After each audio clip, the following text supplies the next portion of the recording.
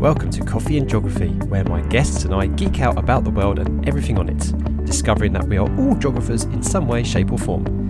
I am your host, Kit, and my pronouns are they, them or she, her.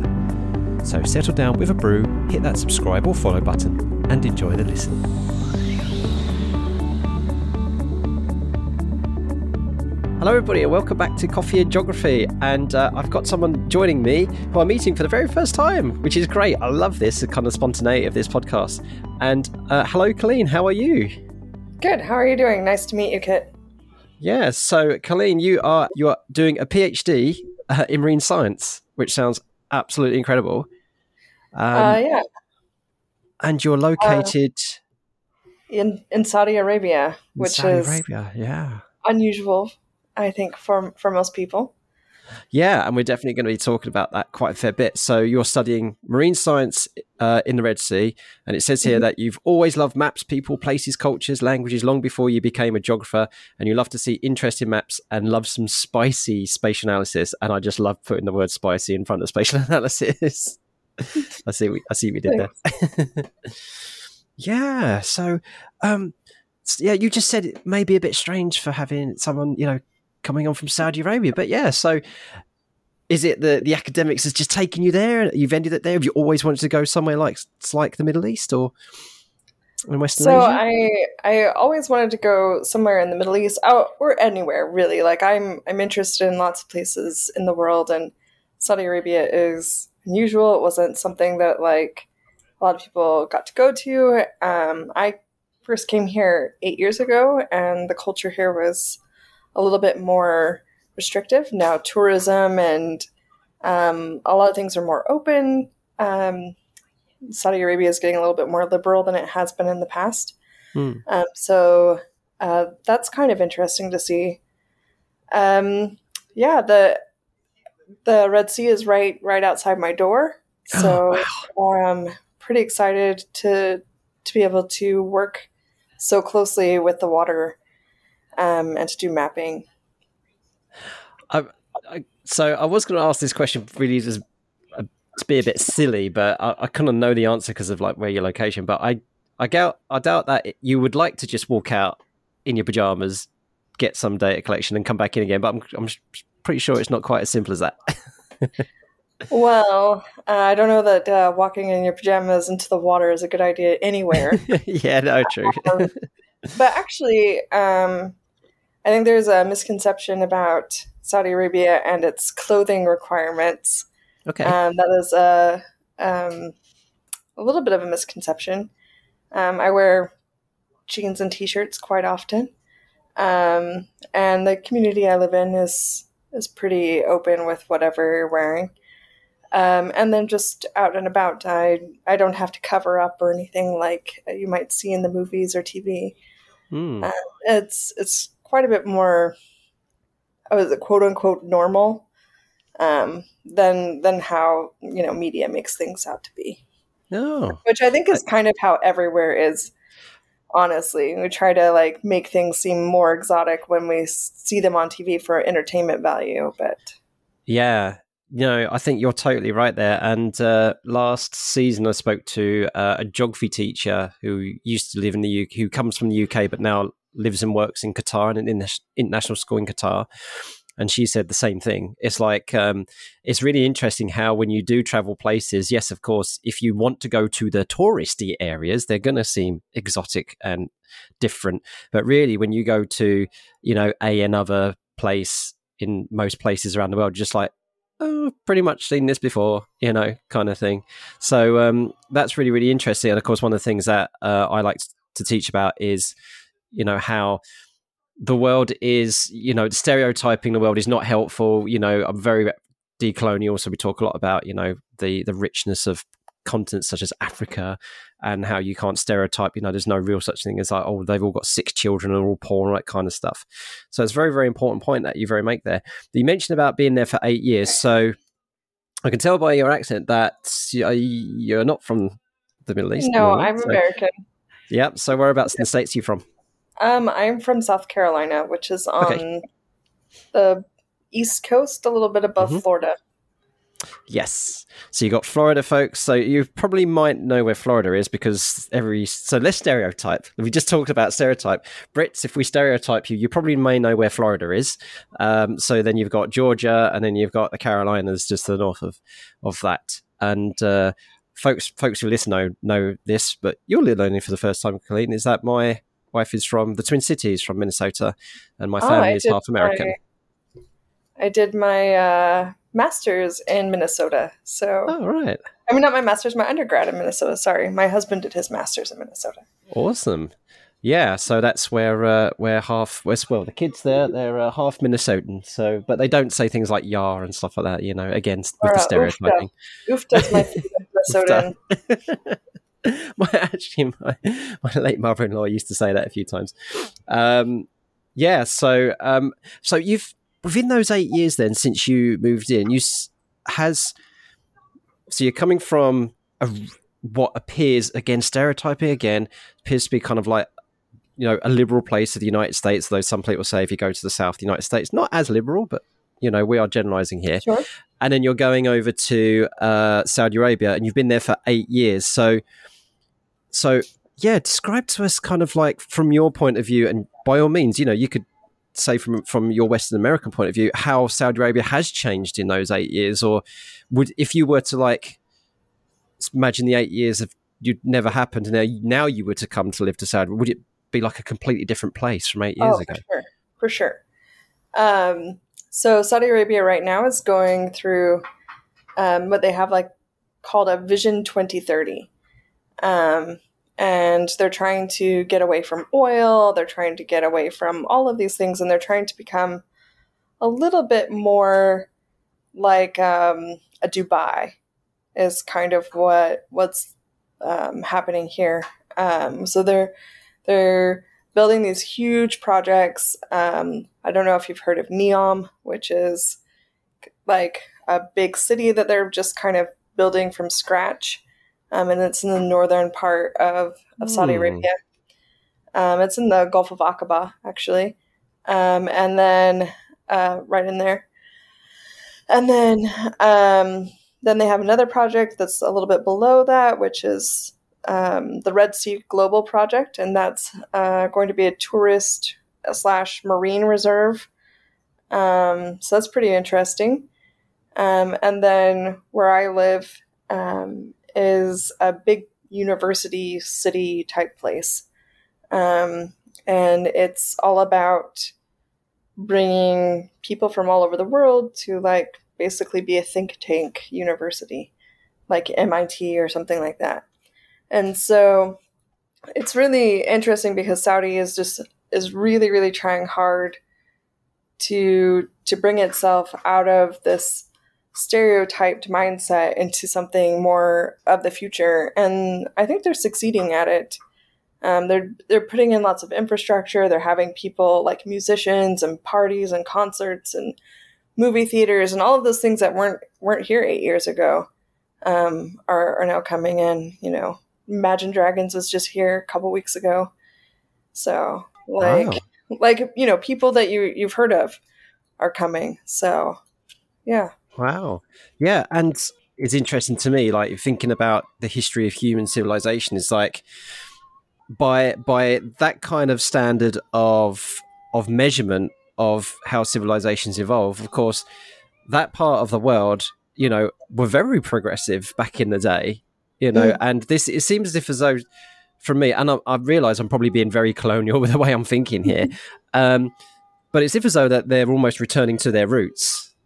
It is actually one of the reasons the university that I am at, which is called KAUST, got started, was that the king, who was the king at the time, he's since passed, was like, hey, we used to be an education-dominated part. I mean, that's where algebra and all these, things come from. We used to be known for that. And we want to bring that back. And so he built a couple of universities and was trying to bring that back into the world. He wanted Saudi to be known for that again. The more that countries do this and the people of nations are allowed to kind of be this creative and, show their talents and their wisdom, is just benefit for everybody, really. Like the things when I went and visited places like South Africa and Malawi, and I saw the ingenuity and the talent and the intelligence and the know-how, based on learnt knowledge and stuff like that from their own cultures. It's like the story I used to tell when I used to go and do the teacher exchange in Malawi is that I taught one of the geography lessons there. And I kind of liked to flip the script, because the students would say, "Oh, you're from England, you're from the UK," and they had this kind of streets paved in gold kind of mindset. And I actually flipped the narrative, and I said, "No, I want you to tell me what we should be learning from you. What we have lost by becoming disconnected through community, through the environment, and things like that." And yeah, the kids burst out laughing, but it was a lovely moment. Laugh as in, like, what? Wait, you're here to teach us about you? I'm like, no, like, I want to know about you. And we did this amazing lesson about kind of like the problems that quote unquote developed nations have because of their capitalist driven cultures and societies, because of their overconsumption. And it was just a lovely moment, really. And so the more the better, I believe, for that kind of stuff. For sure. And there's all these backgrounds and people that, there's a reason representation matters. And it's not just because, if I see someone that looks like me on television, that helps me. It does. But also, we're coming from such different backgrounds, and my experience is different than your experience. And we bring something to the table for that. That's it. Yeah. You're definitely preaching to the converted here, as somebody who really does embrace and loves diversity. Because I just think, as a geographer, it just makes the world so much more interesting to learn about and to teach about. So, 100% get you. Before we get too far into talking about this amazing stuff, I just realised I haven't asked you about your brew yet. So, Coffee and Geography, the podcast as it's named. What do you tend to drink? I mean, do you go for some home comfort from back in the States, or is there something in particular to where you live now that you drink, or do you just grab any other coffee or tea off the shelf? So I'm kind of new to drinking coffee, not a huge coffee drinker, but I do enjoy coffee. And I like just a regular latte is good for me, like an iced latte or hot latte, either way. Yeah. I don't know if that's pretty plain, but that's kind of what I like.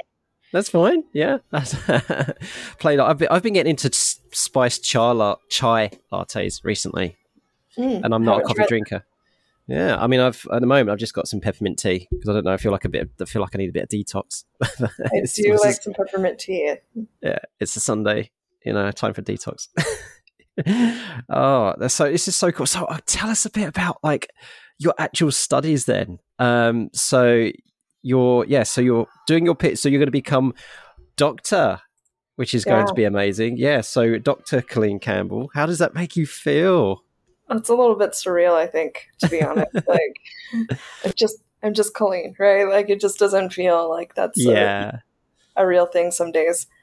So my studies are, I'm looking at difference in scale, and how measuring things at different scales gives us different information. That's kind of the general overall look, and then why you would want to look at scale when you're measuring things. Does it make a difference? And then what scale is appropriate for the measurements that you're doing. So I feel like scale seems like one of those basic geography things where you're just oh yeah, day 2 of geography, I learned about scale. Great. But I think it's actually really I think a lot of other disciplines don't learn about scale. And B, it's actually really fundamental to a lot of the ways that we talk about things.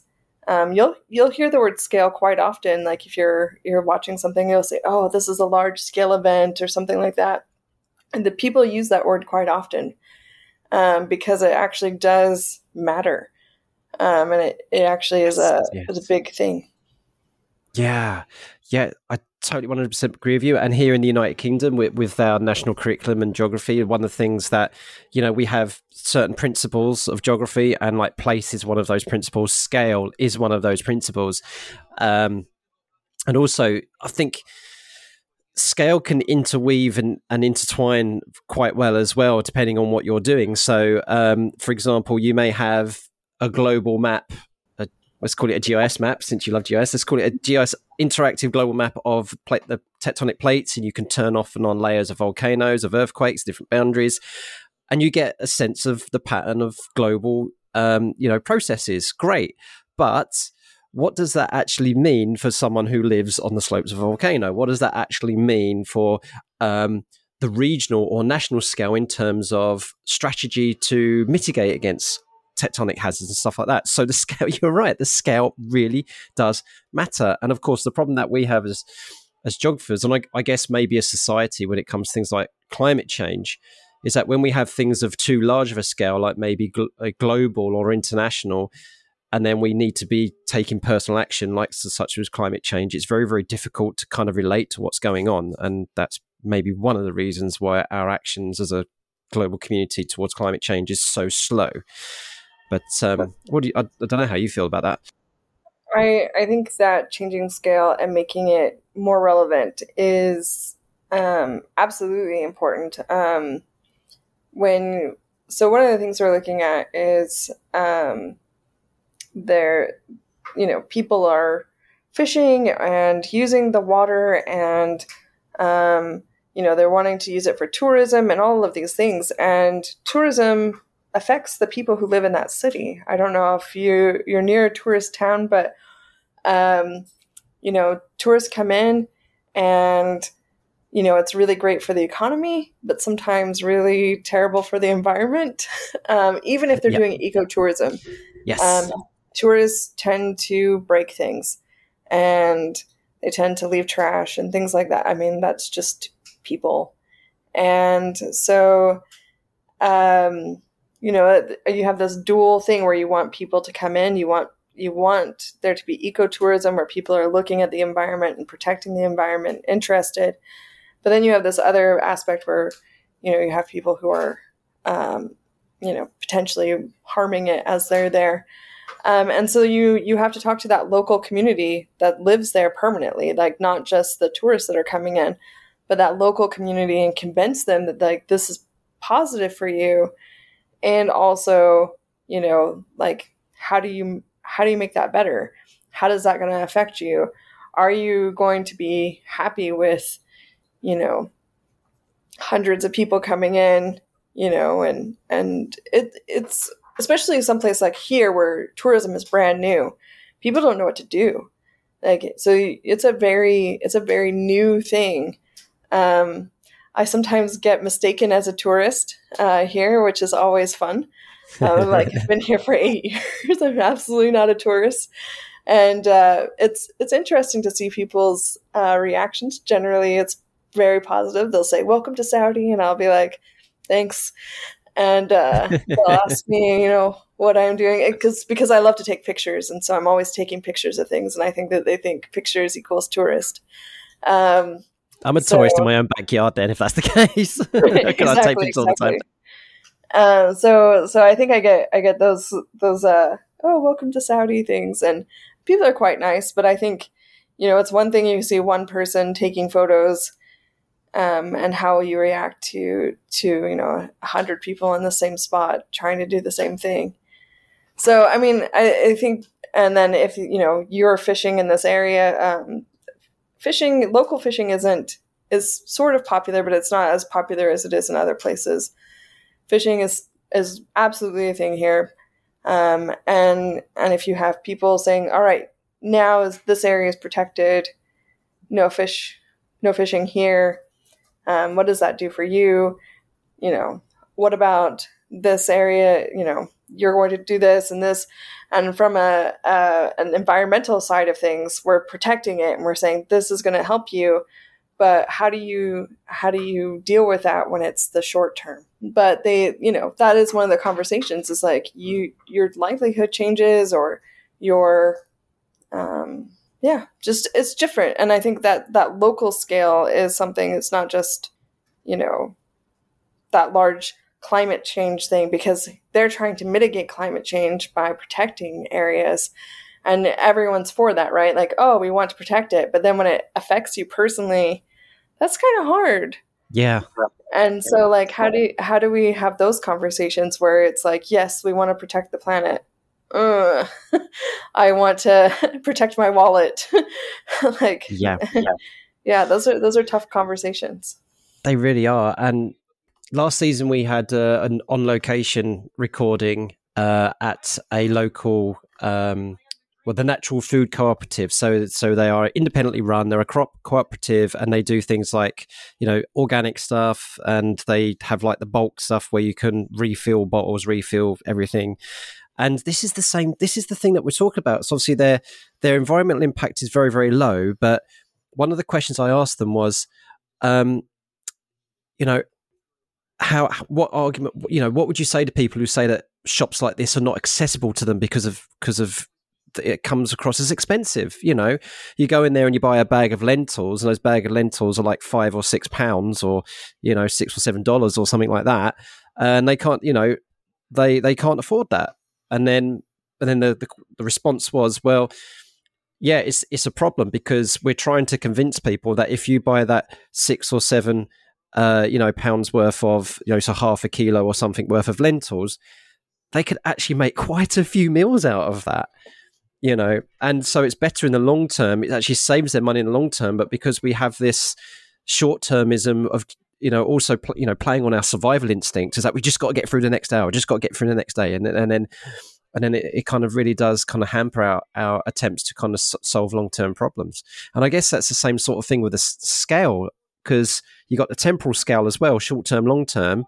Mm-hmm. And I guess that's parallel with the local scale. I need to protect my community, my area, my fishing grounds, and then kind of how that links in with the wider scale, the bigger scale, probably sometimes goes by the by, but they do all connect together. So yeah, people are worried about that.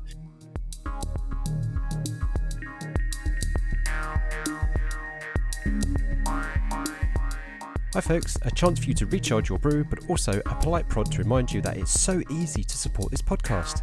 Simply liking, sharing, rating and reviewing means that it will get on more people's radar. Also, there are a few links down in the description which may be of mutual benefit. Please do check them out.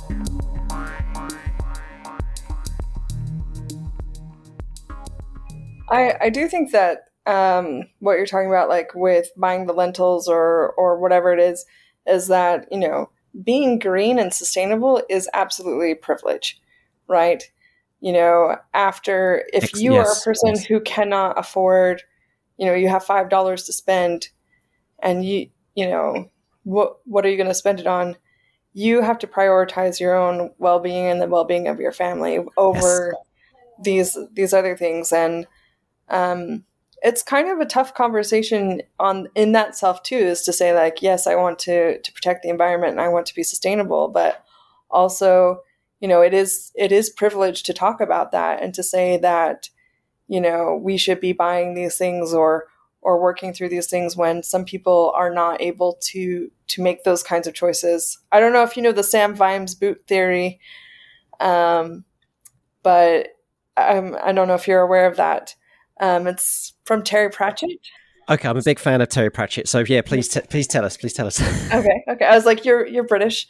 So Sam Vimes is a character. Is a police cop, and he's talking about how he has these pair of shoes that he wears, and they're worn thin, and he can tell like all the streets through his soles of his shoes because they're so thin.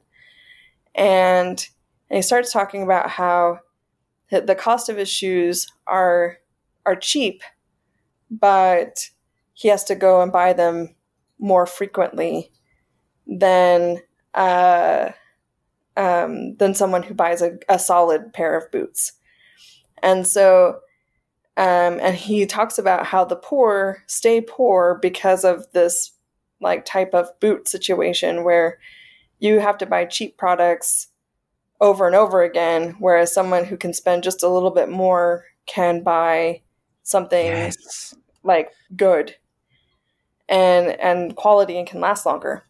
And even if it's just a small margin. And I feel like that's kind of the same thing with the sustainable privilege, is that, some of us can buy that long-term quality thing, and then some of us can't. Yeah. And when we're talking about sustainability and things like that, we do need to remember that, there is privilege involved in those conversations. That's fantastic. That's really well put. Well, and I've just looked up the Sam Vine's Boots theory. So the Sam Vine Boots theory of socioeconomic unfairness, often simply called the Boots theory, is an economic theory first popularised by English fancy writer Terry Pratchett in his 1993 So I have read Discworld novel Men at Arms. So yeah, and you're absolutely spot on. And this is something that, especially in the last, say, 10 or so years, I've been undergoing. And I've mentioned this a lot in the podcast. I've undergone quite a few privilege checks, and I've come to habituate those and take them very healthily. So I like having my privilege check. I think it's a way of staying real to the world. Sure. So whereas, at the moment it's still seen as very toxic, but I think it's completely opposite if you embrace it. And so what we try and do here is that, I mean, we're middle class. I mean, we come from a working class background, but we have been lucky enough. That's one privilege. We've been socially mobile. Not everybody can get out of middle class very easily, working class very easily. And circumstances have allowed us to be able to have a mortgage on a house rather than rent it. Circumstances mean we've been able to save money for solar panels on a roof, to get an electric car, and then, but we don't stop there. Every time we scrimp and save, we try and do stuff which basically shrinks our carbon budget and just gives a little bit of a buffer for people who can't afford to shrink their carbon budget. So people say, "Kit, why are you putting more solar panels on the roof when you've got enough to power your home?" It's like, I want to be drawing less energy out of the grid. I want to be making sure that I'm negative carbon, because there are people out there who cannot afford to put solar panels on their roof. And when I'm producing surplus power, I know that's going back into the grid, and okay, fine, it goes into the mix. But for every unit I'm exporting, there's somebody out there who hasn't got this stuff who's importing that unit of solar power. So that's one of the ways I've tried to pay my privilege forward. Yeah, for sure. And of course, we volunteer a lot. We do a lot for charity, and stuff like that. And a lot of my educational stuff is to kind of try and empower people who have less privilege. So, and even being transgender, I know that because I'm white, I have huge privilege over, say, for example, trans people of color, for example. So, yeah, and I just feel, folks, that, we shouldn't really be shuddering at the word privilege. And I think what you've just done there, Colleen, with that example is a perfect example. And this is one of the reasons why I love Terry Pratchett. Well, he's a trans ally for a start. For sure. But yeah, that I'm going to have a look. We've got it on the bookshelf, so I'm going to have a look at that. So it's the Men in Arms novel. And I'm going to look that up again, because that is just a perfect analogy. Yeah, of course you could buy cheap shoes. They'll get you through a few weeks or something, but then you have to keep buying those bloody shoes. So yeah. It's an interesting topic, and I think that it goes well with a lot of things. Like, as geographers, we do explore the world, and we do see, like, people in a lot of different circumstances and a lot of different ways the world works. And I think one of the things that we see is, we come from, one part of the world and we go to another, and the things that work in one part of the world don't always work in another. Yeah. Because people are different, and, the land is different sometimes. Like, something you do in forestry would probably not work here in Saudi very well, just because we don't have forests the same way, right? So, like, there's just a lot of different things that, checking those kinds of privileges, and then also, seeing the different people and seeing how we can be, different and better because of that. Yeah, and that is why local and indigenous knowledge is so important, and why we shouldn't be ignoring it, and why it needed, like in the last IPCC report, they put it a little bit in there, but they need a whole working group of indigenous people. I've said that so many times. Anyway, I'm going to get off my soapbox. I've mentioned this before. So, so going back to your studies then. So I know you've kind of briefly talked about roughly what you're doing at the moment. So what your thesis itself then, so what is it exactly you're aiming to try and find out through your thesis? So I have 4 chapters. So I'll just kind of go briefly through the chapters. Sure. Chapter sorry, this is how PhD students always are talking. I asked it, when I asked this of PhD students, it's just like, Kit, we only got like a few minutes. Come on, seriously. Just give me basically the title. So we have some sargassum, which is a kind of algae that grows in huge patches out on the outside of the reef on the exposed side.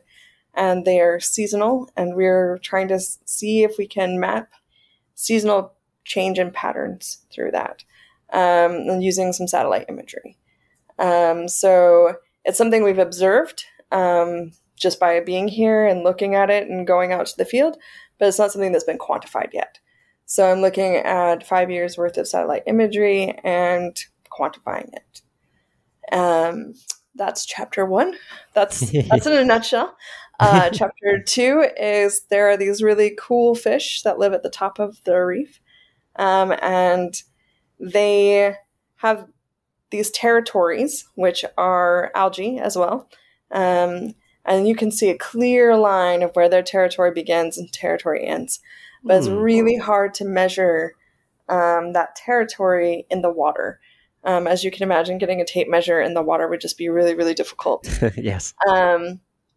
And so I flew a drone over some reefs and looked to see if we could actually see, the one question was like, we can see it in the water where these territories are, but can we actually see it from the air? And we can, which is really cool.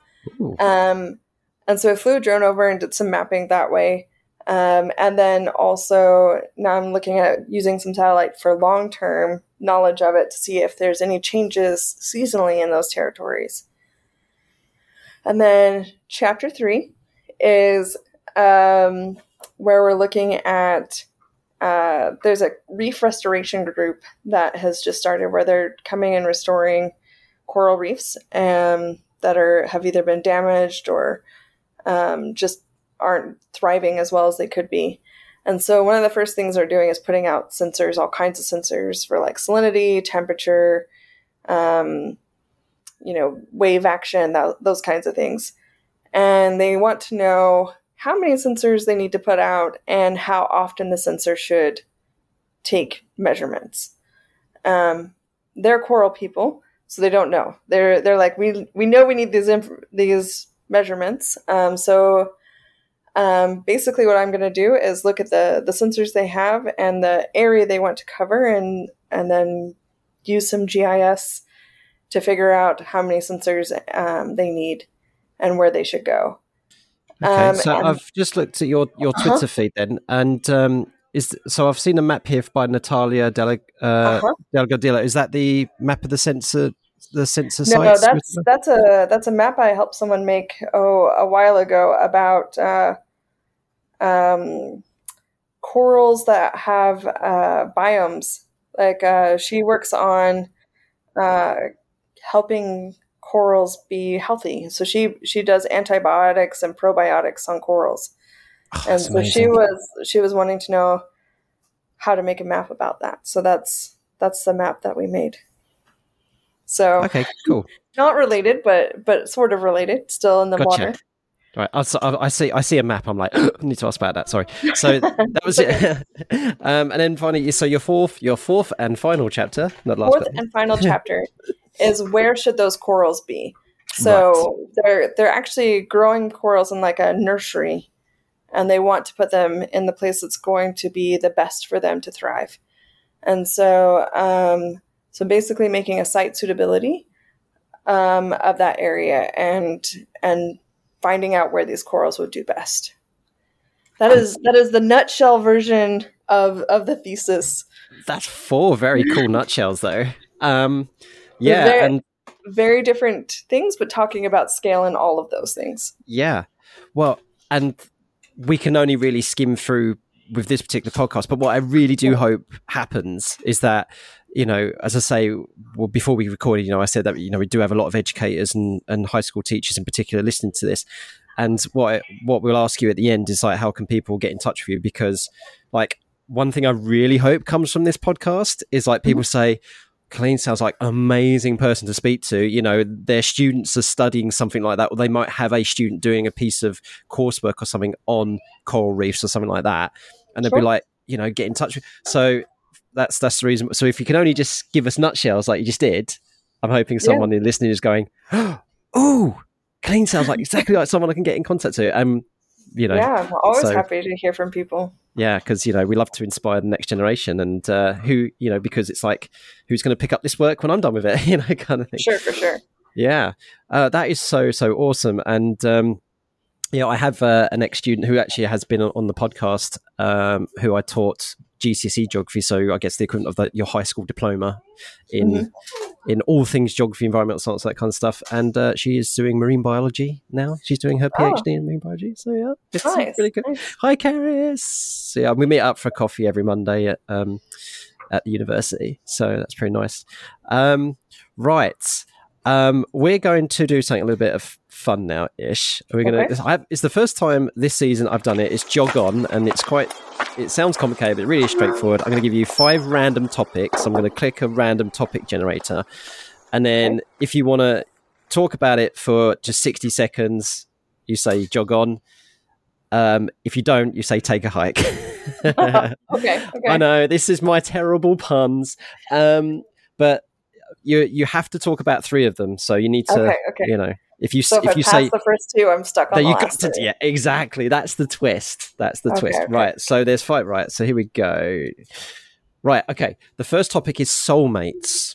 Now, of course, you don't have to divulge any personal information at all, but it could be, do you have a soulmate? What's your opinion on soulmates? Or you could just say, nah, take a hike. I'm leaving that one. Oh, I think take a hike. Okay. All right. So, 3 out of 4 then. So you can skip one more, I guess. Okay. And bearing in mind we are a family-friendly podcast, the next topic that's come up is curse words. Okay. Jog on. Yeah. So without saying any curse words. So I am of an opinion that words are just words. You know, they don't necessarily mean anything except for in context. Yes. So yeah, I think it's okay. My brother was visiting, and he heard some things with the F word on the radio, like out here in a family-friendly environment. And I was like, he's like, oh, you know, why are they not bleeping that like they would in the US? And I said, those words don't mean anything to them. Okay. Like, it's not the same thing, because it's not, you know, English is not their native language, so it doesn't mean as much. And you know, sometimes if you think about it in your own context, it means something strong, but in someone else's, it doesn't. And words are just words because of that. Well, that's a good point. Yeah, that's a good point. And also, was there? I mean, I don't know whether I'm doing like a complete. You fell for that as well, Kit. But I'm sure there's studies about like actually curse words actually help to numb pain or help to get through difficult situations. Yeah, I did hear that. So if you like, if I step on a kid's leg, I'm just looking at my youngest like spinning around on the floor with the Legos all around the place and everything like that. So if I was to step on a Lego and go, and like apparently it's meant to help. Yeah. I think that's true. So I don't know. Write in, folks, and tell me I'm talking nonsense. Or no, I'm not going to say it, because I was going to say a curse word and then bleep it out just for comic value, but I just no, I'm not that brave. So okay, excellent. So we've got 2 to go out of 3. So the next one is religious holidays. Religious holidays. So there's 2 pretty good religious holidays here. The end of Ramadan is a week of holiday called Eid, and then we have a second Eid week from then, and I really enjoy it because I get the weeks off. So it's like 2 bonus weeks randomly in the year for me. They don't mean anything to me religiously, and I don't have too many religious holidays that I follow, so it's probably it. That's it. Sorry, not anything exciting on that. So I mentioned Emily Butler a bit earlier in Qatar, and she says that from her flat she can hear the call to prayer Yeah. So are you within hearing distance of the of any call to But prayer? call to prayer is everywhere. Yeah. Yeah, I guess that makes sense. Yeah. yeah. So you hear it everywhere. I thought it was gonna be really annoying before I got here. I thought I was gonna hate it.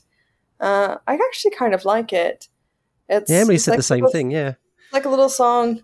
It's in the background. It's not that big of a deal unless you're standing right next to the mosque and you're trying to walk and talk to somebody, and you're like, "I'll just talk to you in a minute after Yes. it's over." But Like walking through the school corridors and the bell goes off right by your ear. yeah, Yeah. yeah. Hate it when that I think happens. that's the only thing that it really is like. Cool. But actually, it's quite kind of nice. Someone's singing, and it's quite nice. Yeah, you're not. You're the second person independently who said actually I find it quite soothing sometimes. So, which is maybe quite the point. It's meant to be very spiritual, and as I say, I'm not a very religious person, so I can't access that feeling like those folks can. Right, two more to go, and you only have to choose one of them. So the Okay. fourth one, the fourth one is it's just come up with vacations, taking a vacation. That's what it's come up with. I'm gonna say take a hike, just because I want to hear what the last one is. Okay, well, you got to talk about this one then. Actually, it could quite lead into quite nicely into the thing I want to talk about last, and that's popular music, pop music. I am a fan of music. I'm a fan of all things music. Oh, cool. Yeah, I love music. I think that once you get like what you like, I think some music is harder to adjust to, just like all music coming at you. But I think it's like foods or spices or anything else, you get flavors you like, and yeah. Do you have a favorite band or pop group? I don't know. I'm like, whatever's nice at the time. I like Miley Cyrus's new song that's out, that's on TikTok everywhere. The Flower song. I'm really enjoying that. I don't know if she's not my favorite, but I like it. Nice. Cool. Well, right. I don't really have a favorite. Oh, fair enough. Yeah. I mean, yeah. And when you do have a favorite, you go through phases and you have a different favorite for another part of your life. And yeah, exactly that. Yeah. Awesome. So we're going to go straight in because we've talked about music. Great segue into spilling the beans. Yes, another pun. I was terrible when I was a teacher with all these puns. The kids would just be groaning. Oh no, not that again. It's like quintessential. Right. So it says here, Colleen, that you like to dance. I do like to dance.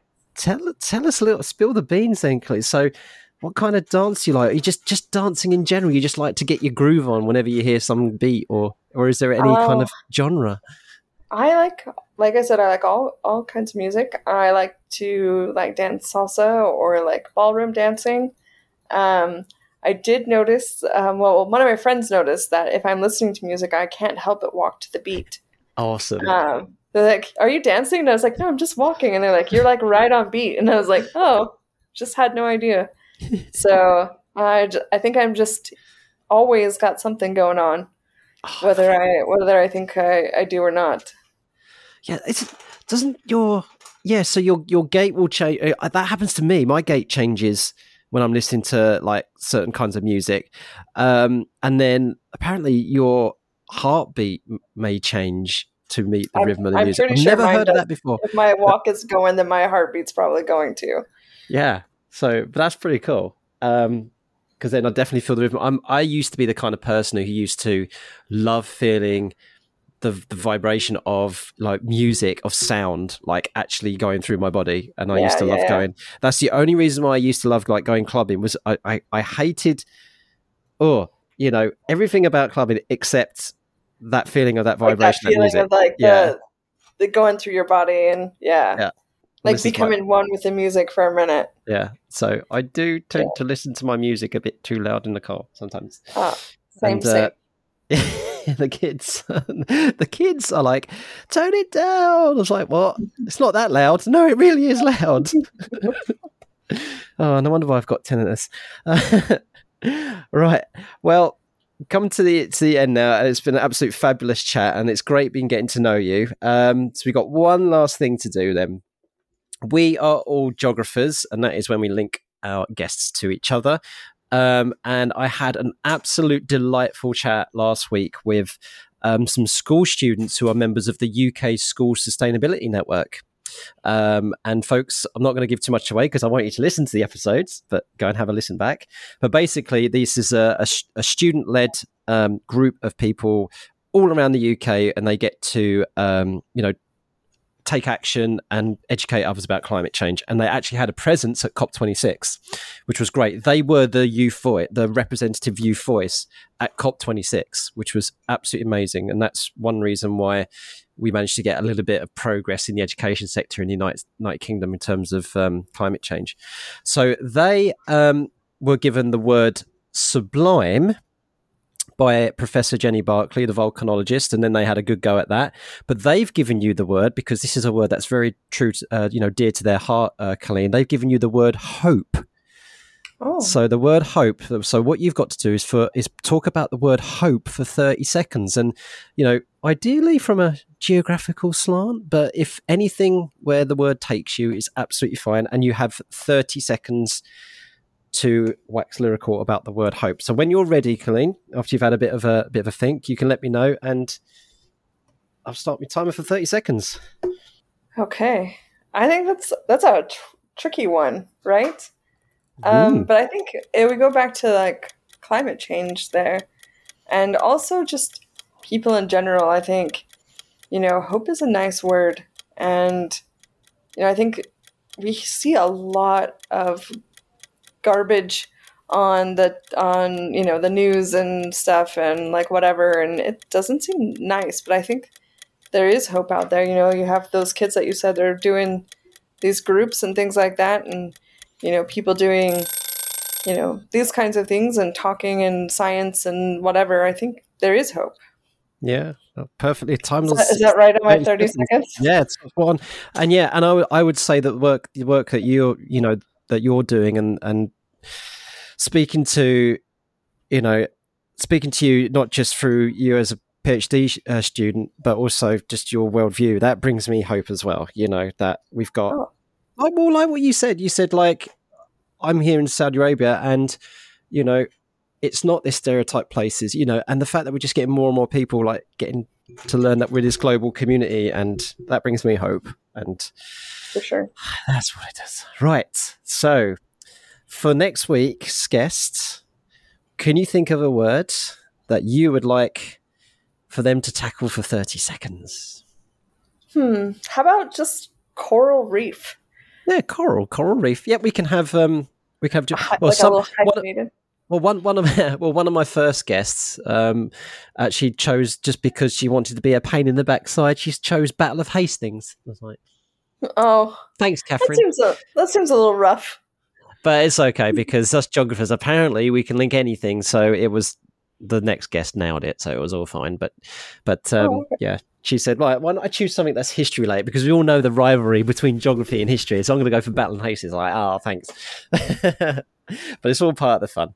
Okay, so we're going for coral reefs. Brilliant. So we'll find out what the next guest thinks about those and their opinion on that. Colleen, so to finish off, any shout outs you would like to give to anybody? I don't know. I guess just to everybody. Hello to the world, right? Hello, everybody. Brilliant. And where can people find you? So you have a Twitter account? Yeah, I do have a Twitter account, and I'm terrible at remembering what my handle is. So if you said you saw it, so go ahead and so it's Maps C, so MAPS and then CSEE. So Maps C. That's what your Twitter handle is. So now you remember. Now you can log on again. Yeah. I mean, I log in. I never remember what it is to give people. Yeah. And Instagram is also a good place to get me. Yep, where can we find you there? At CC Maps, which is SEESEA Maps. CC Maps, right. I need to follow you on Instagram as well. Fantastic. Well, Colleen, it's been an absolute pleasure getting to know you. Thank you so much for taking the time to join us on the podcast, and please keep up the amazing work. And I really hope that folks listening, you'll get a few maybe teachers or students contact you and say, hey, you sound amazing, let's listen to what you're doing. So thank you so much, Colleen. Thanks.